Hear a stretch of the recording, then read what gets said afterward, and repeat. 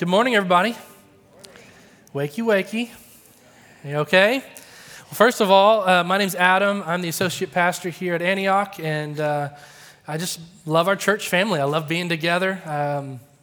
I often tell people if I wasn't on staff here, I would go to this church. I would still want to be here because you guys are awesome, and God's doing things in our community.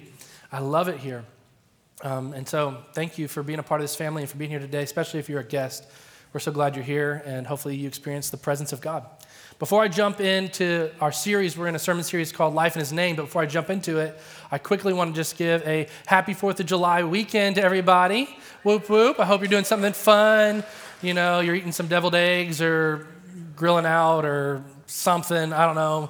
Hopefully we'll see a firework or two, and no fires will occur due to it in Jesus' name, and it'll be wonderful. But also part of why we celebrate 4th of July is it's our independence as a nation. It's a celebration of us becoming a democracy that allows the people to have a voice and to vote. And I know that our country has gone through some massive, tumultuous things culturally, politically, socially, all the lees, economically, right?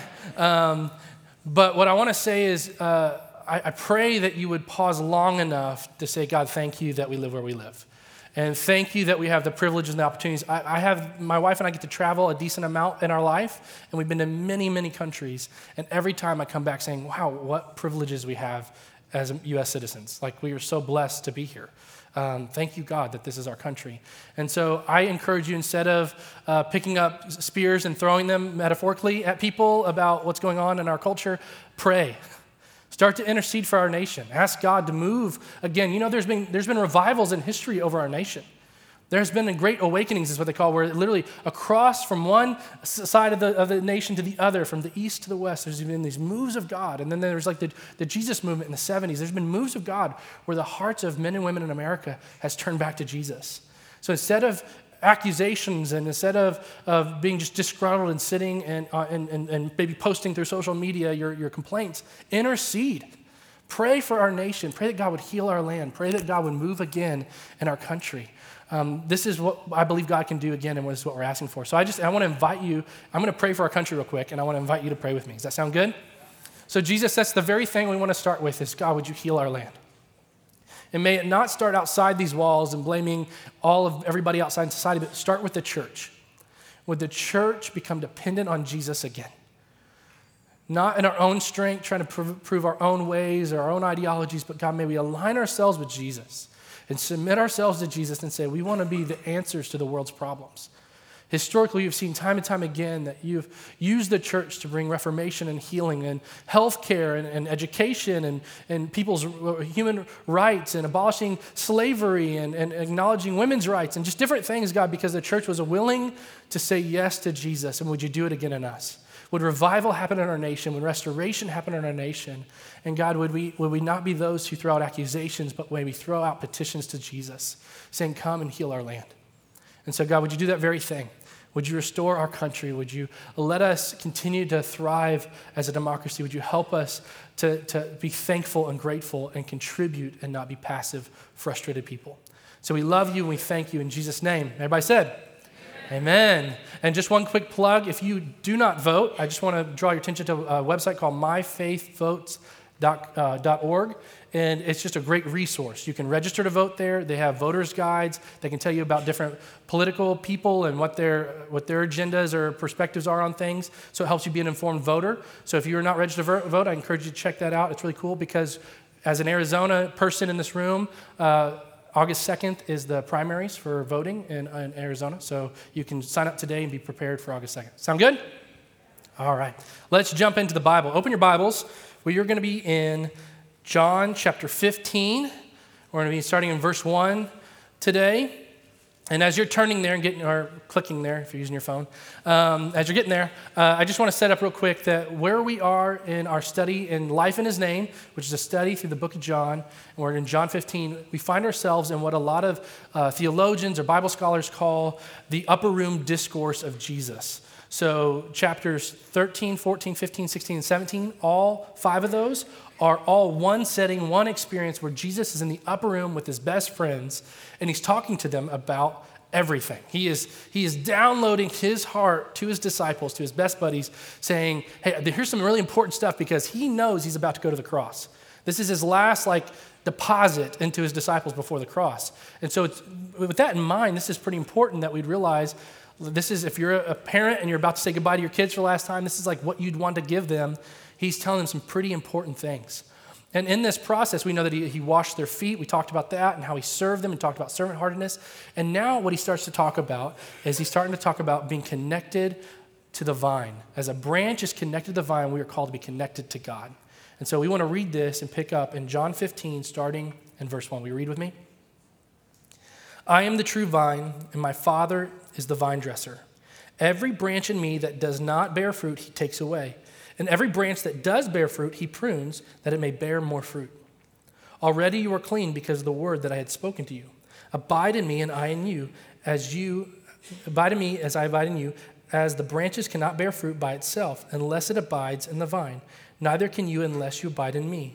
I am the vine, and you are the branches. Whoever abides in me, and I in him, he it is that bears much fruit. For apart from me, you can do nothing.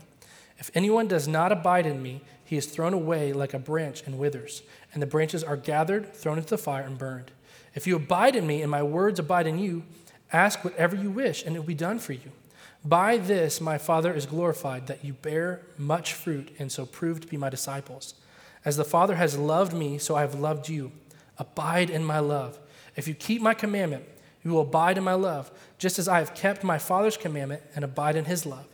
These things I have spoken to you, that my joy may be in you, and that your joy may be made full. So what we have here is this imagery that Jesus is setting up, and he's setting up this picture of a vine and branches, and he's talking about this idea of being connected to him. He's talking to his disciples in this room. They just had a meal. They're hanging out, and he starts giving this imagery, this discussion of vine and branches. He's saying, you are called to be connected to me like a vine and a branch are connected to one another, knowing that that's the only way that a branch can bear fruit. So what I want to do is I want to step back one step, and I just want to create space to discuss a principle that we see throughout all of the Gospels and throughout Scripture that's going to help us understand what's going on here. And this principle is about the economy of God. It's about this idea that God has this economic system of deposits and returns that's very different than the world's version of deposits and returns. The way that you invest in this life is different in a spiritual context than the way that the world would encourage you to invest. And so what I want to do is I just want to talk a little bit about this idea of how are we fruitful and how do we prosper. I'm going to use that word, and that can be a trigger word for some people depending on their backgrounds and church experiences, but how do we prosper as believers? Because the Bible preaches that we do, but it's in God's economic system. It's in his method and his way. And so there's a couple principles I just want to draw our attention to, so hopefully this will make sense. The first one is I want to say that the kingdom lifestyle of stewardship will produce kingdom lifestyle rewards or fruits. When you obey Jesus and do things Jesus' way, you will be rewarded in the like. But when you do not, you will not. It's that simple. So we have to first acknowledge that to do things that produce kingdom fruit, we have to do things the kingdom way. So what are some of the kingdom ways? What are some of the principles in this economic system? And the first one is sowing and reaping. In Galatians 6, 7 through 8, it says, do not be deceived. God cannot be mocked. A man reaps what he sows. Whoever sows to please their flesh, from the flesh will reap destruction. Whoever sows to please the Spirit, from the Spirit will reap eternal life. This idea is that our investment determines our returns. What you give yourself is what you'll get back. Now, this isn't karma. This is biblical. And this is pre-karma. Okay, so ignore karma. I'm not saying like what comes around goes around. This is just the principle of what you give yourself to determines what kind of results you're going to have. And then it goes even further, and it says in 2 Corinthians 9:6, it says, whoever sows sparingly will also reap sparingly. Whoever sows generously will also reap generously. So not only is it what you give yourself to, but the abundance or the fullness of what you give yourself to something determines not just what you get back, but how much you get back. This is a kingdom principle of economy of God. Does this make sense? You following me? So this is important because we want to know how do we live our lives? What do we give ourselves, and why does it even matter? The second principle in God's economy is the perspective on wealth and generosity. We find this in 1 Timothy 6, starting in verse 17. Command those who are rich in this present world not to be arrogant nor to put their hope in wealth, which is so uncertain, but to put their hope in God, who richly provides us with everything for our enjoyment. Command them to do good, to be rich in good deeds, and to be generous and willing to share. God does not demonize wealthy people. So the poverty mentality isn't a biblical mentality either. But what he is saying is, like, don't put your hope in stuff. This world is fleeting. These things are only going to be temporary, and they're even uncertain, which we can obviously say in our current economy that is very true, that money is uncertain. You don't know if it's going to be there or not. But there's this idea of what we are called to be in his economy is to be rich in good deeds and to be generous. The generous lifestyle is part of God's economy. It even says in Acts 20, verse 35, it said, it is more blessed to give than to receive. So God is all about a generous lifestyle. Number 3 principle is hard work. Colossians 3, 23 and 24 says, whatever you do, work at it with all your heart as working for the Lord, not for human masters, since you know that you will receive an inheritance from the Lord as a reward. It is the Lord Christ you are serving. Christian people, Jesus followers, should be the hardest workers in a room. We need to understand this, that this is a biblical value of God, that Christian people work hard. We're not doing it to try to build up our own reputation. We're not trying to do it just simply to win the favor of our bosses, our teammates, our teachers, whatever scenario we find ourselves in. We're doing it because we want to honor God because he's worthy of our hard work. So we do hard things because that's what Christians do. We work hard. And number 4 principle is this: be intentional and active in our stewardship. We're actually supposed to be aware of how and where we are investing our lives and our resources, and we should be active participators in it, not passive. In Luke 19, there's a parable of a king who gives 10 servants each a mina. A mina is like a measurement of money, of wealth. And so he gives each one. And then in Matthew 24, there's another parable where Jesus is sharing about a master who's going to travel away. So he gives his property over to 3 servants. He gives one 5 talents, one 2 talents, and one 1 talent. Both of these stories, what results is the judgment that falls on the different servants is on the ones who bury what God gave them. They didn't steward it. They didn't do anything with it. They weren't active. They weren't intentional in what they were using with the resources that God gave them. They were just kind of living passively, or they had a misperception of the master, thinking that, he's a harsh man and I just need to pull away from him. But actually, in Scripture, the Bible says that with our resources, we're actually supposed to be active and intentional with what God gives us, but we lean into him as we learn to steward what he's given us. Are you following me? Because this is I know this is just a big setup here, but this is the principle of God's economy. First of all, and we're supposed to be, what we sow is what we reap. Second of all, we're supposed to be not putting our hope in earthly things, but knowing that there's an eternity at stake. So don't think too much of wealth, but yet we're supposed to be generous and hardworking. The 4th thing is that we're supposed to be intentional on purpose with our stewardship of our lives and what God gives us. And this sets us up now for the 5th and final principle of God's economy, which is this: we must be connected to a vine to actually be fruitful. For lasting fruit, there has to be a connection to a vine to actually see lasting fruit. So if you want to see blessing, prosperity, you want to see rewards, you need to be connected to the Lord for it to last, for it to be eternally good. Again, this doesn't mean we all get Mercedes and mansions. I'm not communicating that at all. God doesn't owe us anything. Did you know that? Actually, the one thing that we're owed in Scripture, and this is going to be a hard word, but is hell. The Bible says that all of us have sinned and fallen short of the glory of God. All of us are wayward. All of us have rebelled against the Lord. And the wages of sin is death. And that death leads us to an eternity absent of God, which is hell. That is the result of what we deserve. But God, in his incredible mercy, incredible grace, incredible goodness, he paves a way by living a perfect life, dying on a cross, defeating sin and death, resurrecting, making a way that if we put our hope and faith in Jesus, that's not our eternity. That's not what we get, even though we don't deserve it, but he gives us life, eternity with him in heaven. So we need to at least be sober, saying, okay, God, it's not a contract. I'll do these nice things for you, and I'll invest in these ways, but you owe me X, Y, and Z. God owes us nothing. It's in his goodness that he gives us anything, right? So I just want to make sure we're sober-minded, but there's still this economy of God where what we put in is what we return. What we connect ourselves to determines the fruit of our lives. So, with all that said, let's jump back into John 15 so we can understand what in the world Jesus is talking about. Starting in verse 1. I am the true vine, and my Father is the vine dresser. Every branch in me that does not bear fruit, he takes away, and every branch that does bear fruit, he prunes, that it may bear more fruit. Already you are clean because of the word that I have spoken to you.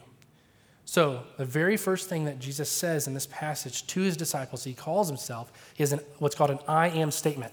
I am the true vine. In Jesus' ministry, he has 7 I am statements where he declares something pretty radical of himself. This is the 7th and last thing he declares of himself before going to the cross.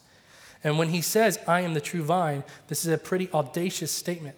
It would have been powerful, it would have been familiar imagery to the disciples because the vine had many meanings to the people of the Jewish world at this time. The first one is that, first of all, they would have known that he's not talking about like a vine that grows on a wall like ivy, but he was speaking specifically of a grapevine.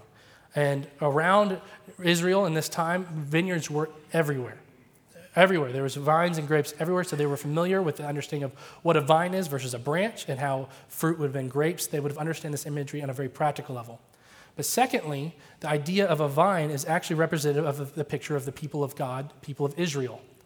And so much so that the temple that existed at this time, just down the street there in Jerusalem, where the Holy of Holies, the temple of the Lord is, there was a big relief, which is like a carved out sculpture on the side of the temple of Israel, and it was this massive grapevine, and it was coated in gold. And it was the part of the decoration of the actual temple of God that everybody went to worship at. And that's how important this idea or imagery of vine was. And what they knew was that what that picture spoke to was the people of God, Israel, being connected to God. So they understood this idea of connection, that God is the vine and that people of Israel are the branches and were connected to God. They understood the imagery and that the fruitfulness of their lives is their connection to God. But then Jesus is here saying, I am the vine. So he is declaring a messianic declaration. He is saying, I am the Messiah. I am the one that has come. I am the one that's going to give you life. If you want to experience life and be connected to God, you must be connected to me. This is the radical statement he is saying just by saying, I am the true vine. Jesus uses this imagery of a vine and branches because it speaks of a complete and utter dependence on him. Complete and utter dependence on you. Let me say it this way. A branch depends upon a vine more than a sheep depends on a shepherd. So a sheep needs a shepherd. A sheep's life could be short and difficult without one, but technically a sheep can exist without a shepherd, right? Or a child can live and exist without a parent, right? But it is right and good and helpful for a child to have a parent in its life. But fruit cannot exist. A branch cannot maintain its health absent of the vine. There is an extreme statement here, not a casual statement here. He's saying, if you are not connected to me, the true vine, you will wither and die. This isn't just like you can kind of maintain it. And the problem is that I think Christians often, or the religious world often thinks that God is like supplemental. It's like putting sugar in your tea and it just makes it a little bit better and sweeter when God's like, no, I'm the tea, I'm everything. You can't survive without me, right? I'm not supplemental, I am the full effect of what you need to sustain life. That is what Jesus is saying all in one statement. It's a very powerful and provocative statement. And he demands and expects our full dependence on him to survive.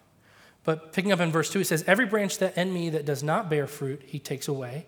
And every branch that does bear fruit, he prunes, that it may bear more fruit.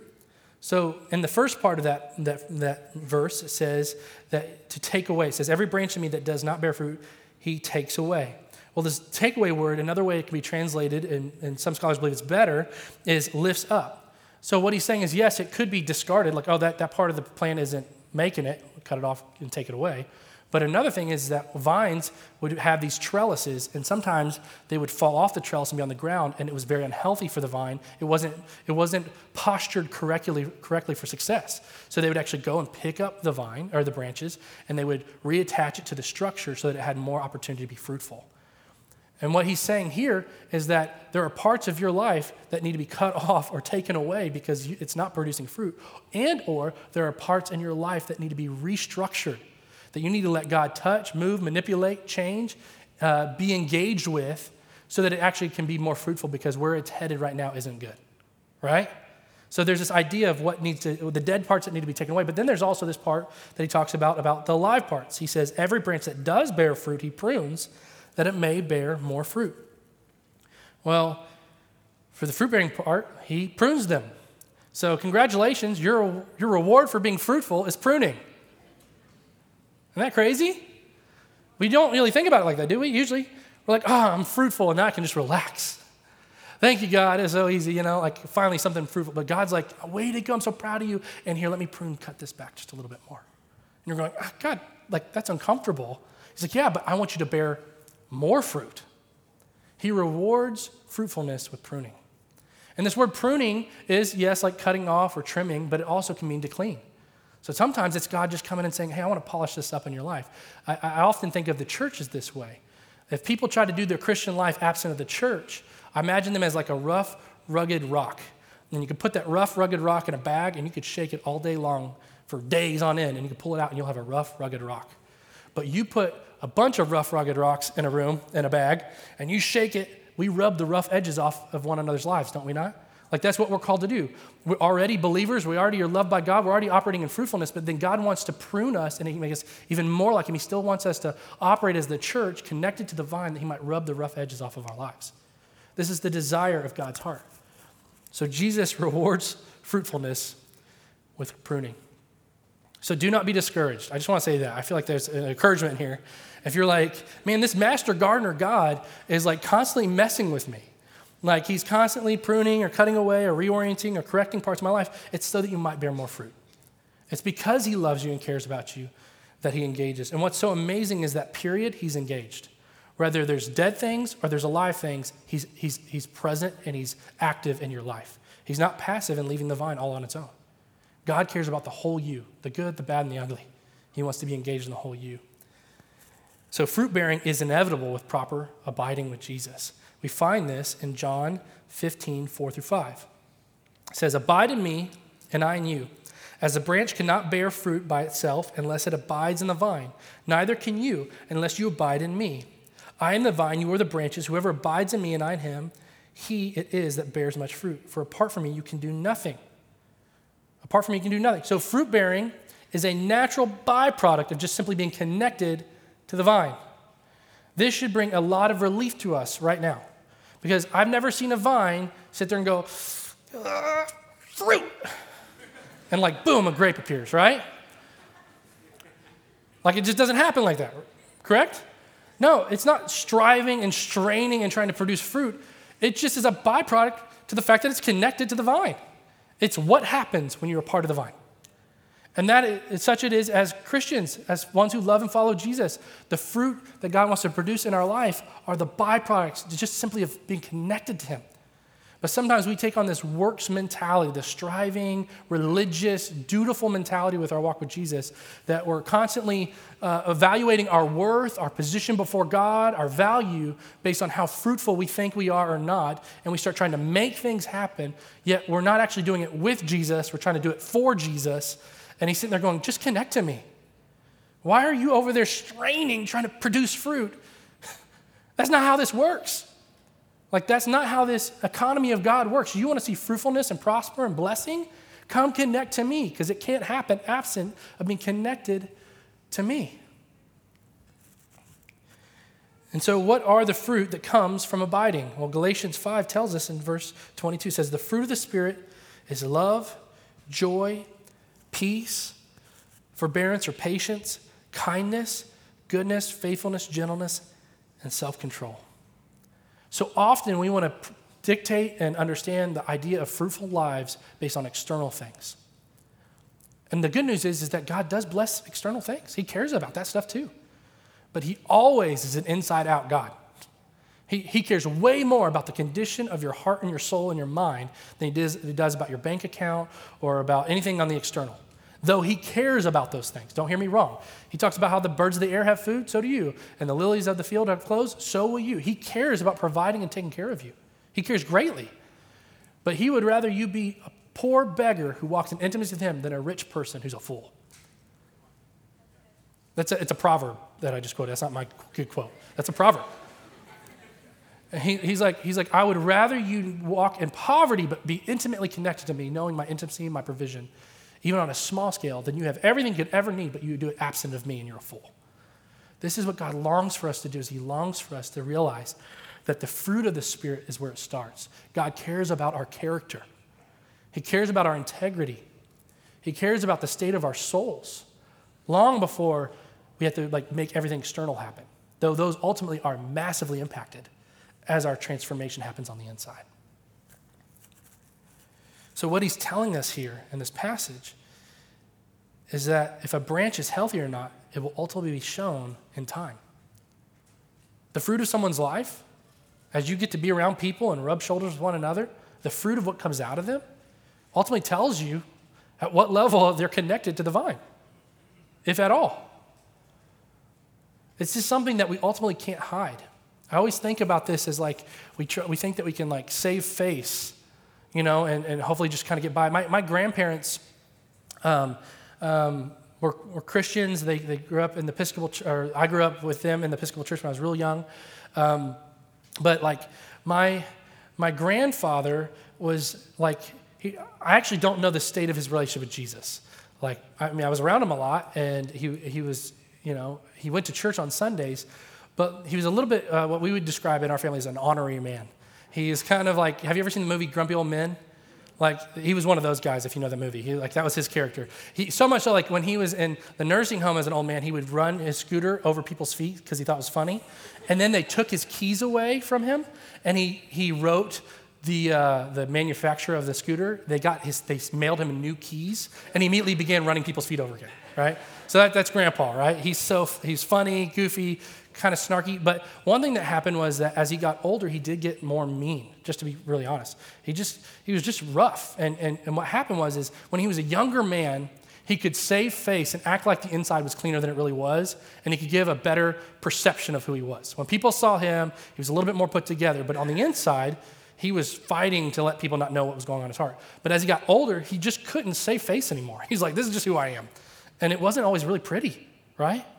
Well, his wife, my grandmother, she was this beautiful woman. All my memories of her was not just going to church on Sunday, but I remember almost every time I go to her house, she had this chair. It was grandma's chair, and she had her Bible and a journal, and she would just sit there and spend time with Jesus and take notes, and she cultivated intimacy with God. Well, my grandmother ended up getting Alzheimer's. We had to put her in this group home for people with Alzheimer's, and I'd go visit her, and I'd say, hi, Grandma, and she'd go, oh, nice to meet you, right? She had no idea who I was. And I'd talk to her and stuff, and then I would walk just out of eyesight, just around the corner. And if I came right back in, she'd be like, oh, hi, what's your name? Nice to meet you. And she would forget that I just had a 20-minute conversation with her moments ago, right? Full-blown Alzheimer's. But what was so amazing is every time I'd visit her, I'd say, Grandma, do you know Jesus? Oh, of course I do. You do? Yeah. Oh, well, do you spend time with him? I do every day. Did you spend time with him today? I sure did. Well, what was that like? Tell me what. Well, he was telling me about this, and I was praying about that. And here, let me show you where I was in my Bible. And she showed me what she was reading that morning. And every day I'd come back, she would be walking through Scripture, and it would be moving on. Though her body was fleeting, her soul was very much alive. So what fruit we're talking about is eternal stuff, not temporal stuff.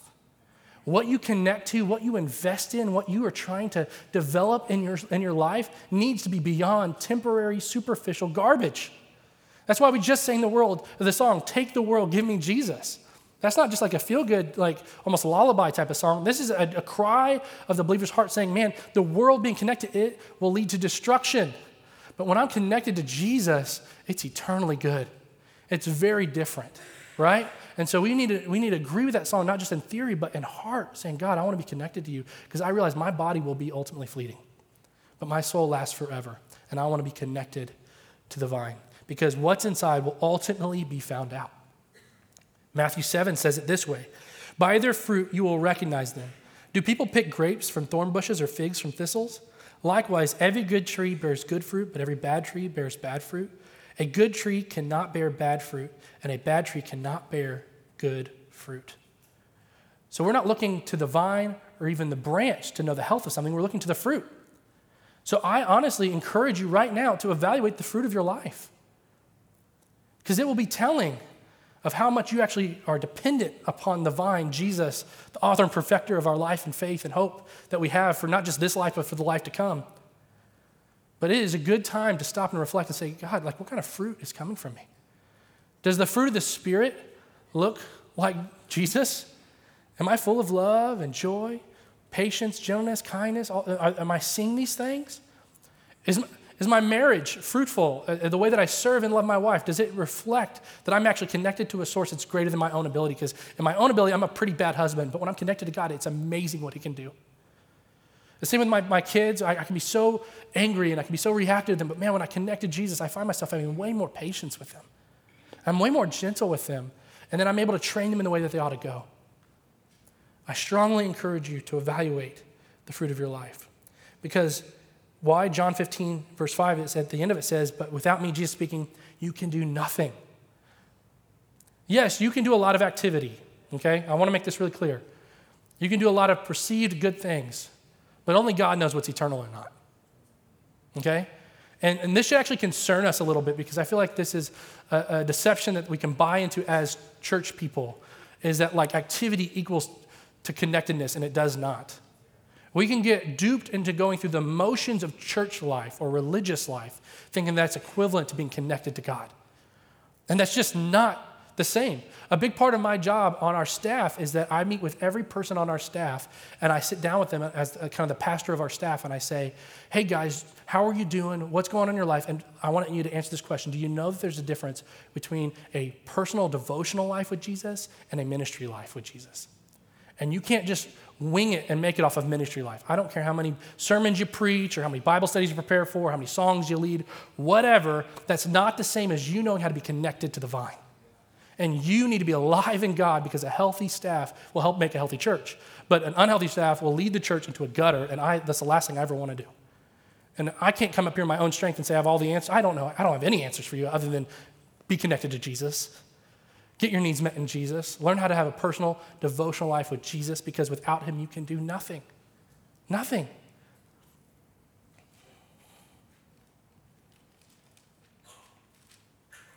John 15:6 says, if anyone does not abide in me, he is thrown away like a branch and withers.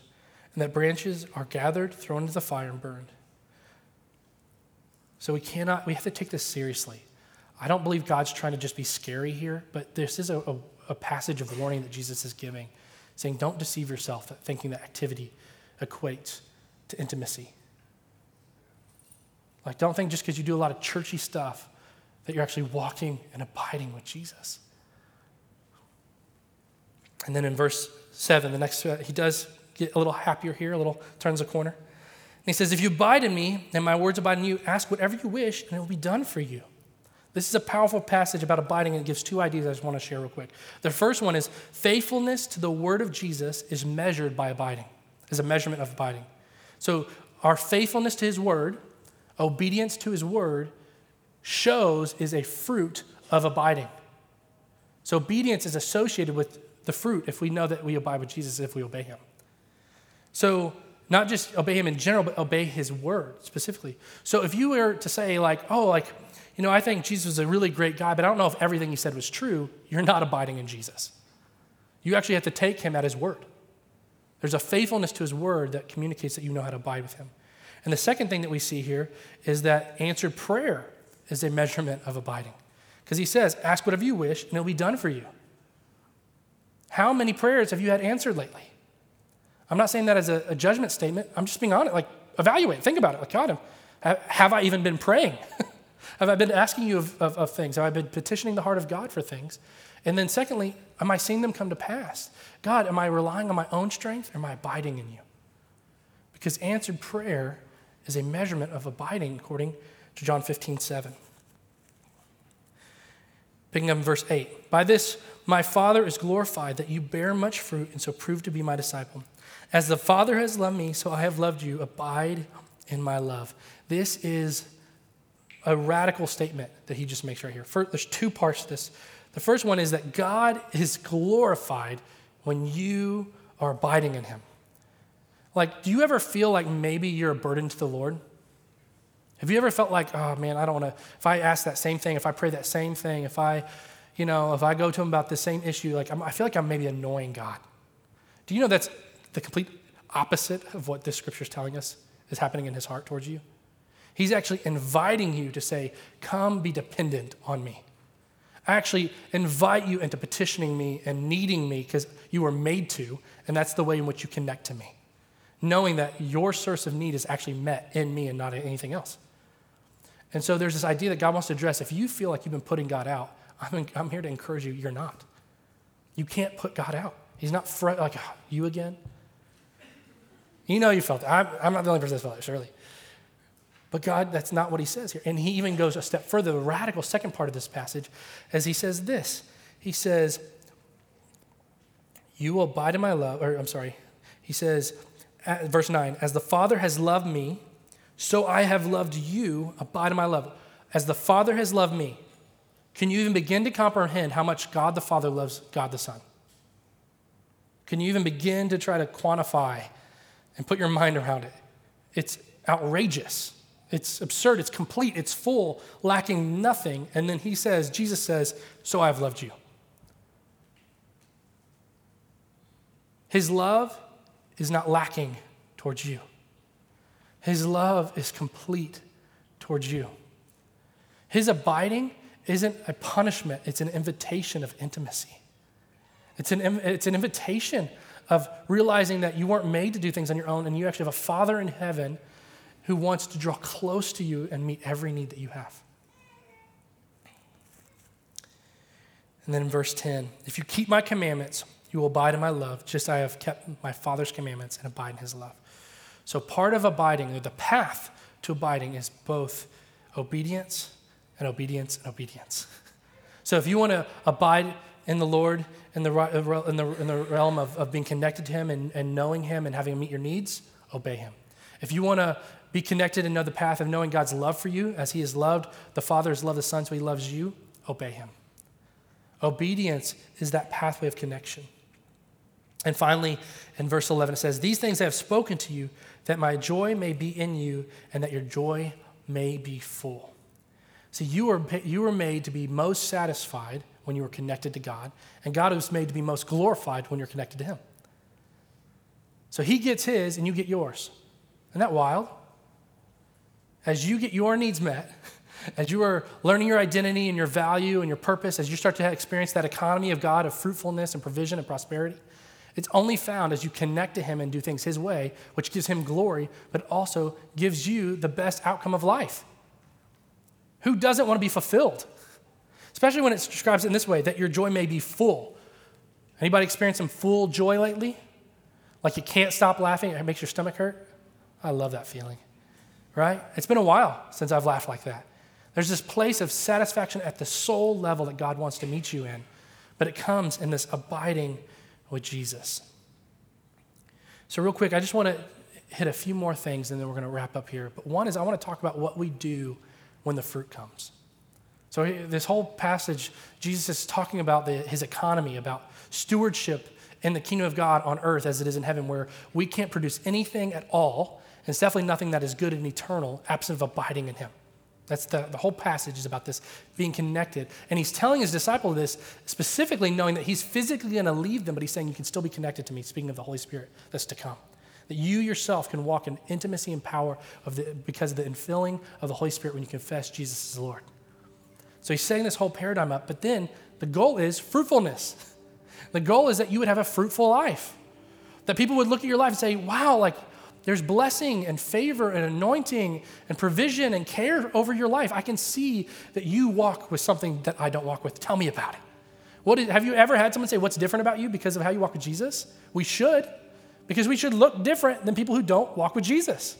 There should be a fruitfulness of our life, of the character of God, of that Galatians 5, fruit of the Spirit happening in our life, and then the decisions thereof and how we live every day. Because we're living connected to God. But what do we do when we're fruitful? Because this is something I want to draw attention to, is sometimes we have the tendency or the temptation to take credit for the fruit. We're like, oh man, look how awesome I am. God just pulled us out of the mud. He cleaned us off, and they're like, man, I cleaned up pretty good. As if like we did it ourselves, right? And I want to talk about like understanding how we deal with the successes of fruitfulness in our lives in a way that continually keeps us in the posture of connection and not disconnecting from God. And a good example of this is, well, first Jesus in Luke 9, he sends out all of his disciples and he says, crazy stuff like go cast out demons, raise the dead, heal the sick. No big, normal discipleship stuff, stuff we should be doing every day anyway. He says, go do it. And then they go and they do it. And they come back and they're like, minds are blown. Like, Jesus, you wouldn't believe what just happened. All this fruit, like we saw demons cast out and dead raised and people that were sick healed and people, calling upon the name of Jesus to be saved. It was amazing, Jesus. It was so awesome, right? And then what do they do the very next scene? They're debating on who's the greatest. My miracles are better than your miracles. Did you see what I did? As if they did anything, right? They started taking credit for the fruit in their life as if it was solely their doing. That is dangerous territory. That is vain. That is proud. That is arrogant. And that is not connecting to the vine. So I strongly encourage you to stay in this posture of humility and gratitude, saying, thank you, God. We don't need to be ashamed of the fruitfulness of our life, but we need to boast even more in Jesus, the one who brings the fruit in our life because we're connected to him, right? See, the Christian life is not about mastery, because if it was all about just producing stuff, then we could just be really disciplined Pharisee-type people and just do really, really, really good. And that would run us into a ground, and that would be where Jesus calls the Pharisees a whitewashed tomb. That's like a polished casket where only a dead thing is inside it. But the casket looks really pretty on the outside, right? We do not want to be that. But the Christian life is not about mastery, it's about dependence. God is inviting us into a greater place of dependence on him, saying, God, I can't take credit for anything. It's all you're doing. Yes, this life has trials and tribulations. This isn't a promise to not struggle. Jesus tells us that he's going to struggle, but he also promises that he's going to be with us in the struggle. And he usually is the master, not usually, always, is the master of leveraging everything that the enemy intends for evil, he works for good, if we let him. So where there's a trial, there's a testimony, right? Where you're struggling, there's breakthrough coming. Connect to the vine.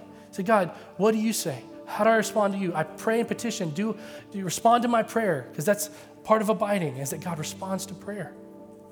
And lastly, I just want to talk about even more practical things about gifting. Because sometimes we think about fruitfulness with gifting. We think, I have this talent. I'm a good communicator, or I'm creative, or I'm an engineer, or I'm a great teacher, or I'm a fill in the blank, whatever your gifting is. And so we all of a sudden start to try to take credit for this. But your gifting will actually hurt you if not connected to the vine. Did you know this? You'll become dependent on your gifting versus Jesus, and it'll actually start to hurt you. Peter's a great example of this, right? Peter had the foot and mouth disease issue, right?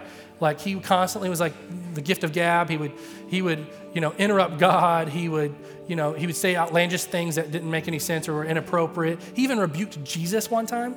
Could you imagine rebuking Jesus? It's like, oh man, foot and mouth, big time, right? Because he had a gift of boldness and he had a gift of passion and zeal. Those are gifts. Those are God-given gifts. But it was unsubmitted. It was disconnected to the vine. But what happens after Pentecost? He's in the upper room, the Holy Spirit comes and fills him, and there's this great dependence on the power of God to do whatever the power of God wants to do, not what Peter wants to do. All of a sudden he's like, whatever you want to do, I'm in, right? And what happens? He goes outside and he preaches, and 3,000 people give their life to Jesus in one day. God wants to use your gifting. He just doesn't want to have to fight with you over it, right? He doesn't want to sit there and wrestle with you about your gifting. He gave you your gift. He loves that you have that gift. He just wants you to be dependent on how you use it, when you use it, and what ways you use it with him, not absent of him. So don't start to get ahead of yourself thinking that the gift was all you're doing. Yes, work hard, cultivate the skill, do all those things, but recognize it's still a gift from the Lord. And it has a purpose to it. Every gift is not given flippantly. Everything that he gives is on purpose, knowing it's for his glory and for your good. So I just want to challenge you to not let your gifting go past your character. Because if you're not connected to the vine, you're operating in your gifting, your character stops growing, but your gifting keeps going, and eventually you get too high and too mighty, and then you plummet. How many times have we seen moral failure in the church, right? Pastors who have woo personalities, they can draw people to themselves, and they can talk really smooth, and they're great at expository scripture studies or whatever, and they gain the crowds, and then they have massive moral failure. Because at some point, they stopped operating connected to the vine and growing in dependence on Jesus and having him refine the fruit of the Spirit and the character of God in them. And they started coasting off their gifting, and they plummeted. But what's so beautiful, guys, is even if you're in this room and you're like, I'm more like the 1 talent person, not the 5 or the 2 talent person, that parable we read or talked about earlier. Like, God can take you who submitted to him, and he can blow you past wherever your gifting stops. He can put you in places of influence, spheres of leadership, places of creativity. He can blow your mind in the way that he can use you well past where you think your gifting stops. He's more impressed, he's more concerned about your character than what you have to offer in your own gifting. Will you stand with me?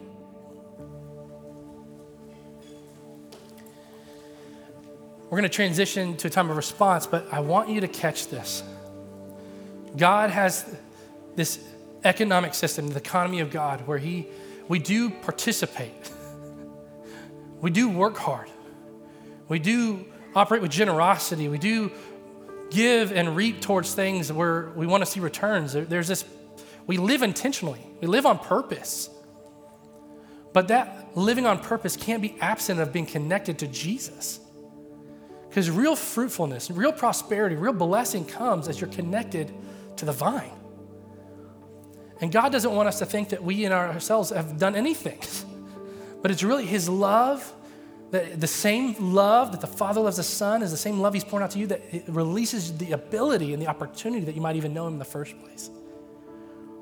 And so what I want us to do is we're going to have a time where we respond. I'm going to invite the ministry team to come forward. You guys can go ahead and come up, ministry team.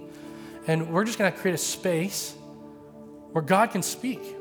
And I would love for you, as we do this, to really ask God, like, what is the fruit of my life? What things have I been connecting myself to that isn't you? What motivations in my heart are temporal versus eternal? Where has my identity got more wrapped up in my job and my promotion or my societal position or whatever versus just being connected to Jesus? God longs for you to be prosperous. His word is clear. He longs for you to be blessed. He longs to show you favor. He longs to be the wind at your back, propelling you forward in the callings and giftings and fruitfulness of your life, but he does not want to fight you over it. He wants to be connected and he wants to lead you into it. So as we pray, as we respond, I just want us to do some time with Jesus and say, God, help me reorient. Help me to, maybe some things need to be pruned and cut away today. Or maybe, God, maybe some things need to be reoriented. The grapes are on the ground in my life and they're about to die because I've been making some decisions that feel like I'm pulling off the vine. And God, will you come and will you reorient my life? I give you permission to have your way. So I'm going to pray. We're going to respond. And I ask that before you leave, you do business with Jesus. Let's reconnect if you haven't been connected with him. And if you don't know Jesus, come forward and share how you want to be connected for the first time. We'd love to introduce you to a relationship with Jesus. But Lord, we pray that right now, that you would come and move in power, that you would help us be connected to you in a way that is meaningful, that is purposeful, that is life-giving, God. I pray that we would not be with our own vain imaginations thinking that we can do anything lovely in and of ourselves, absence of you. God, as believers in the room, may we not be duped in thinking just activity equals connectedness. But God, you're inviting us into walking in a way that abides with Jesus. And that abidance is found in receiving and operating in your love, and it's found in obedience. God, give us courage. Give us courage to obey, even when it feels difficult. Because God, I don't want to go anywhere the vine isn't. I don't want to go in any room Jesus isn't already walking into. I don't want to have any conversation Jesus isn't already speaking into. But I want to learn to abide with Jesus. God, would you teach us to be those kind of people, we pray in Jesus' name. Amen. Let's respond.